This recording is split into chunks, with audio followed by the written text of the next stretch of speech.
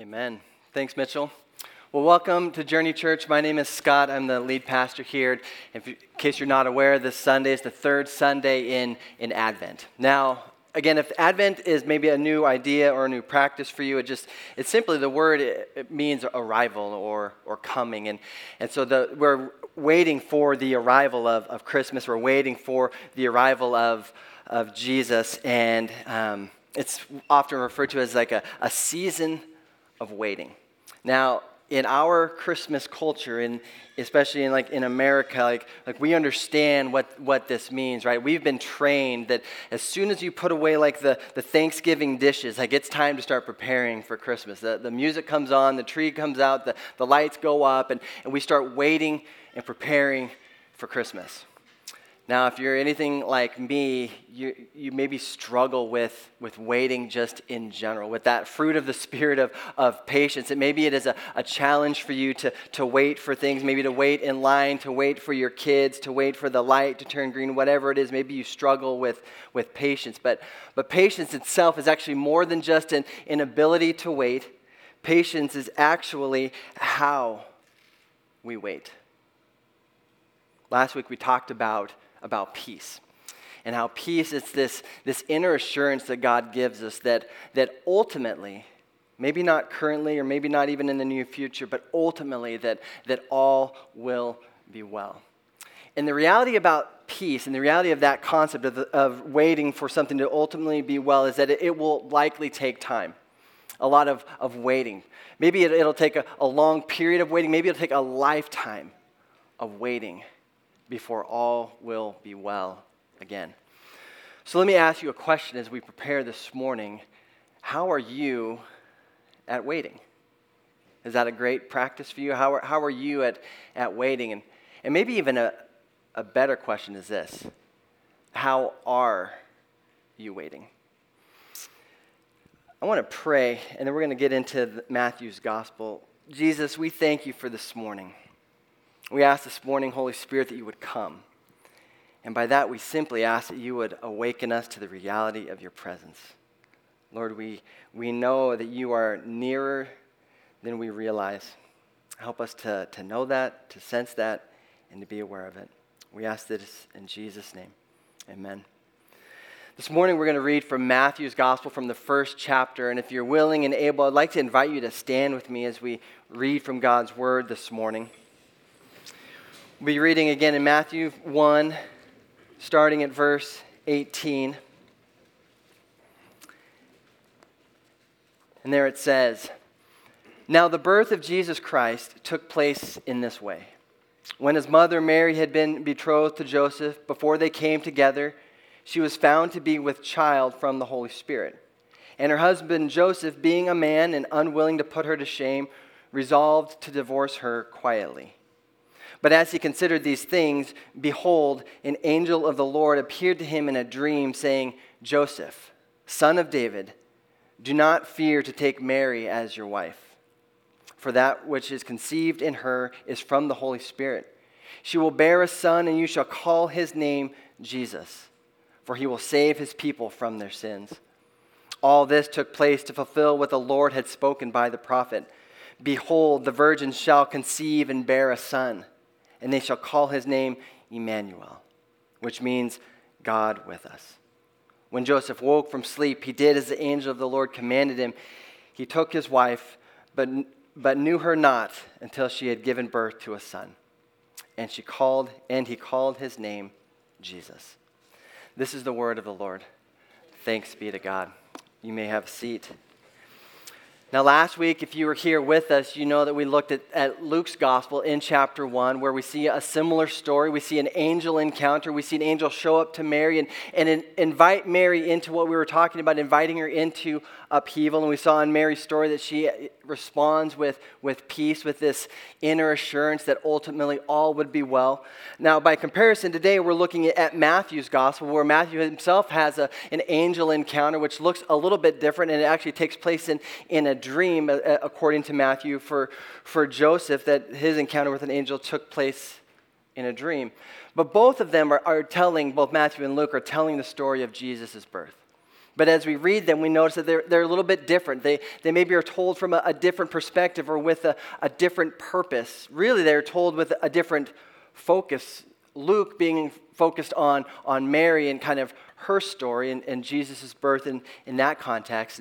And Matthew tells the story in the focus of Joseph and what's taking place in and with him as they prepare for the birth of Jesus.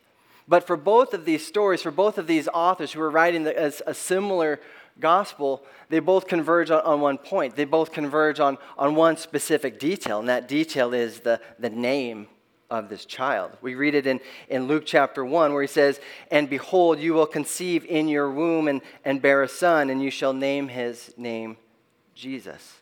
And then in Matthew chapter 1 verse 21, he says, "She will bear a son, and you shall call his name Jesus, for he will save his people from their sins." Now, what we can grasp from this is that this wasn't something important. The name of Jesus was something significant. Not only did the angel talk to both of them, Mary and Joseph, but it actually made it into both gospel accounts of it, that both of them talk about the naming of Jesus and making sure that his name is Jesus. For both of them, it's significant and important. Now, I remember it was my wife and I, but I remember us trying to name both. I have 3 children. Like Mitchell said, try not to do math on stage. But I remember when we were naming all of our children, and I felt some pressure, to come up with a name, right? It had to be a name that wasn't too cool or too trendy, but you also didn't want a name that was too traditional or too plain. You didn't want a name that was maybe too long, or you didn't want a name that maybe rhymed with something weird or I just remember my own childhood as a kid who was sometimes called Scotty. They also called Scotty Potty. And you just didn't want your kid to have a name that's going to, they might be mocked, because kids are both creative and cruel at the same time. And so I felt pressure to get this right.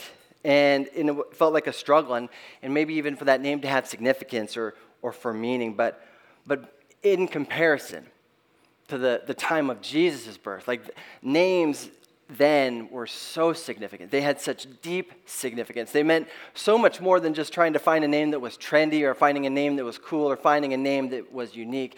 The name that they would give their child, it would often tell about who that child was, or it would predict or point towards who that child was going to be. When parents named their children in the era of Jesus' birth, they were giving them a name that was both powerful and prophetic.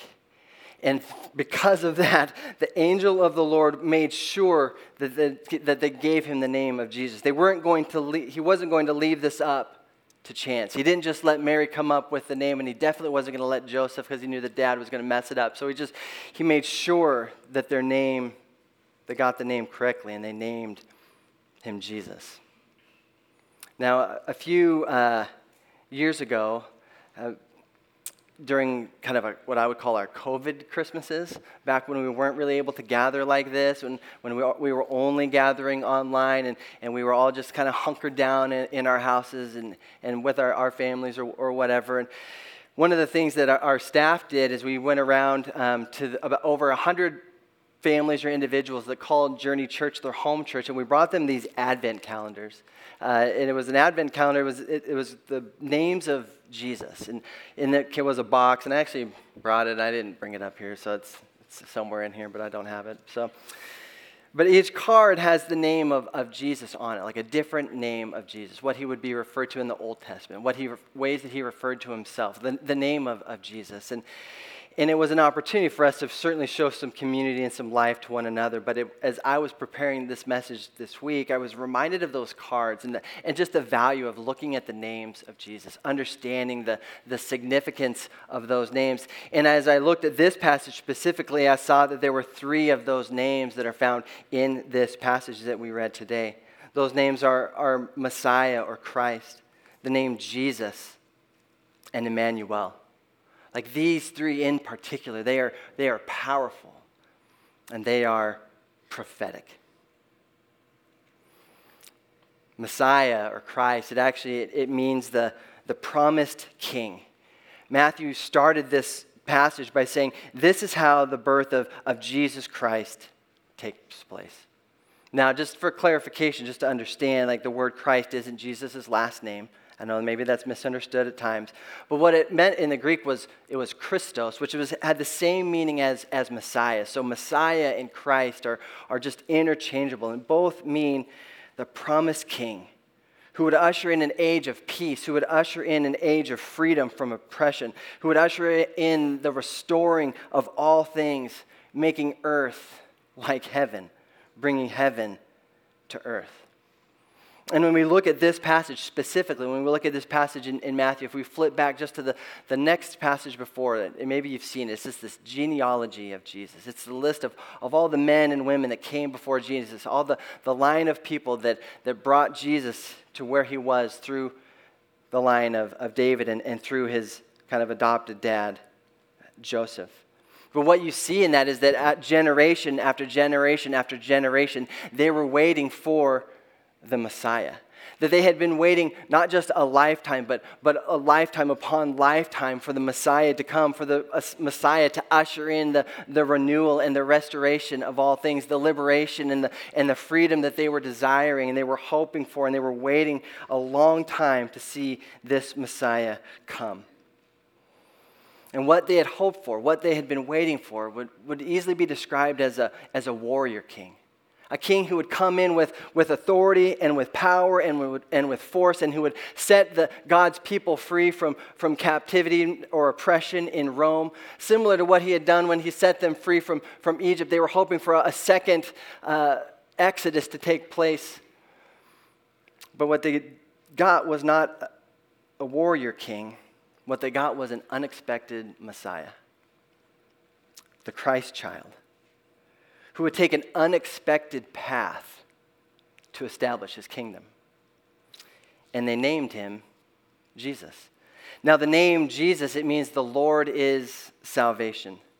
Now, apparently, the name Jesus was a popular name at the time, and I don't know if that meant that at school or on the playground, if Jesus, had to kind of go be differentiated by his last initial. Like my son Sam had a lot of Sams in his class, so he was Sam E. So I don't know if this was there was Jesus G and Jesus C, like Jesus Christ. And it's not his last name. Okay. Get it? But it's actually not surprising that this name was popular. In Hebrew, the name Jesus was actually the name Joshua. Now, Joshua was the leader, the one who would take them out of the wilderness, who would lead them out of the wilderness and into the promised land. It is similar to what they were now hoping for in a Messiah, was what they saw with Joshua, someone who would lead God's people out of wilderness into the promised land. I want you to listen to how Ed Robb, a Methodist pastor, would describe what's taking place in this naming of Jesus. He says, "When the angel announced to Joseph, 'You shall call his name Jesus, for he will save his people from their sins,' he was clearly communicating the reality of one who brings salvation to God's people once again, but in a way and a manner that no ordinary human being could ever do. This time, the one who bears the name, meaning the Lord is salvation, is actually the Lord of salvation in the flesh, who had come to lead God's people out of a life of futility and death and into the land of the living." That's why God sent Jesus, to lead us out of wilderness, out of sin and sorrow, heartache and brokenness and emptiness, and into the promised land of the loving presence of God. Which leads us to the last name, Emmanuel, which means God with us. I heard Emmanuel described this way as I was studying this week, that it's the great desire of God and the great need of the human heart. Kurt Thompson, psychiatrist and author, says this about this need. He says, "We all come into the world looking for someone who is looking for us." And both the desire of God and the need of our heart, both of those things are met in Jesus in this moment, who entered into our story, as one of us, entered into humanity as one of us, who not only brought the loving presence of God to us, but invites us into the loving presence of God the Father. Trevor Hudson would describe this Emmanuel in this way. He says, God's promise that I am with you comes with an invitation. Will you be with me? What I'm learning in these days and in my own relationship with Jesus, in my own pursuit of Christ, and in my own desire to follow him more closely is that actually following Jesus, it's a lot more about being with Jesus than I realized.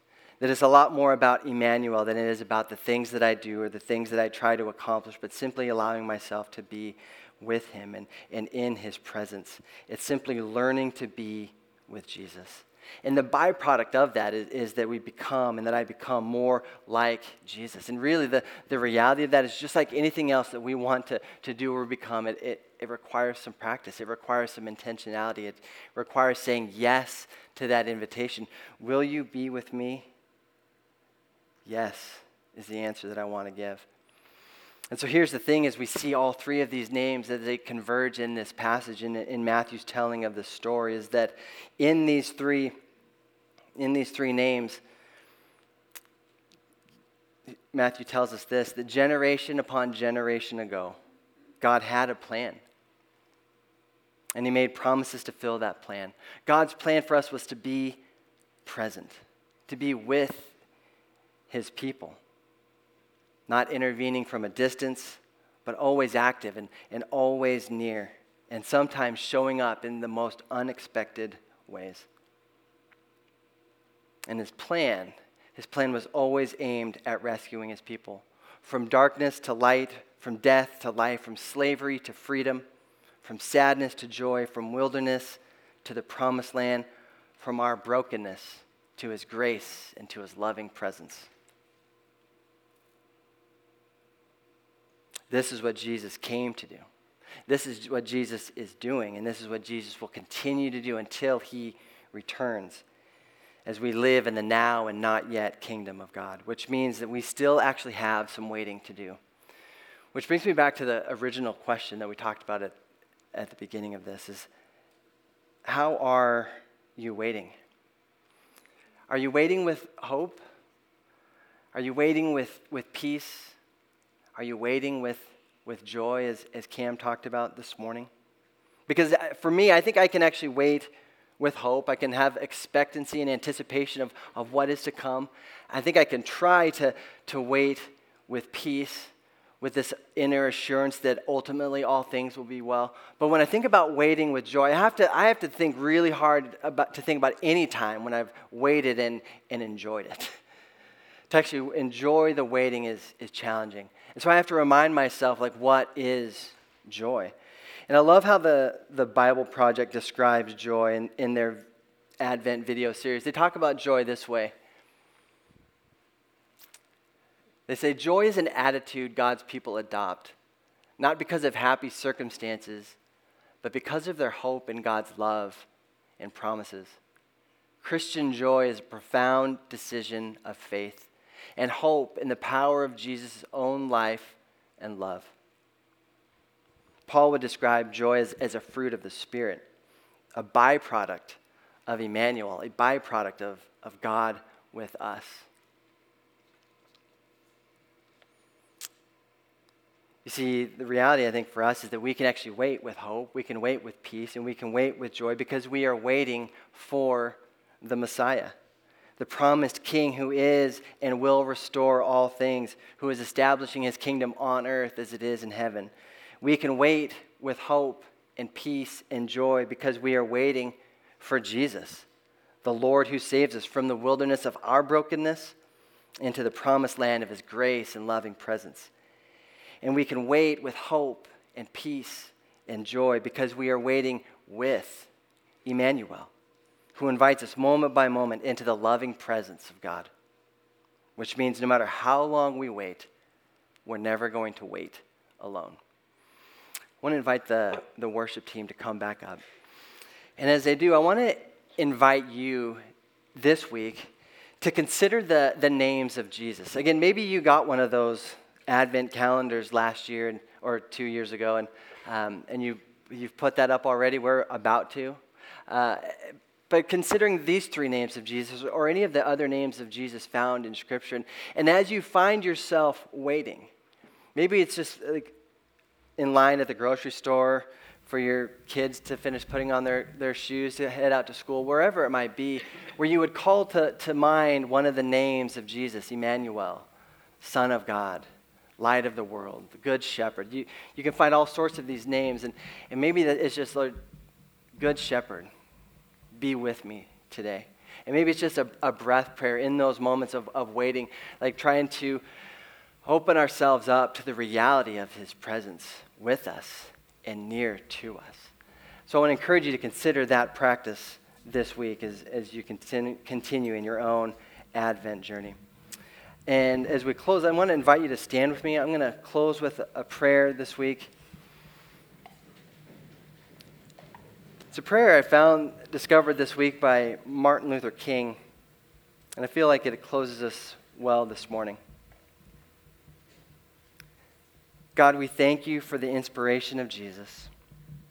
Grant that we will love you with all our hearts, souls, and minds, and love our neighbors as we love ourselves, even our enemy neighbors. And we ask you, God, in these days of emotional tension and when the problems of the world are gigantic in extent and chaotic in detail, to be with us in our going out, in our coming in our rising up, and in our lying down, in our moments of joy, and in our moments of sorrow, until the day when there will be no sunset and no dawn. Amen.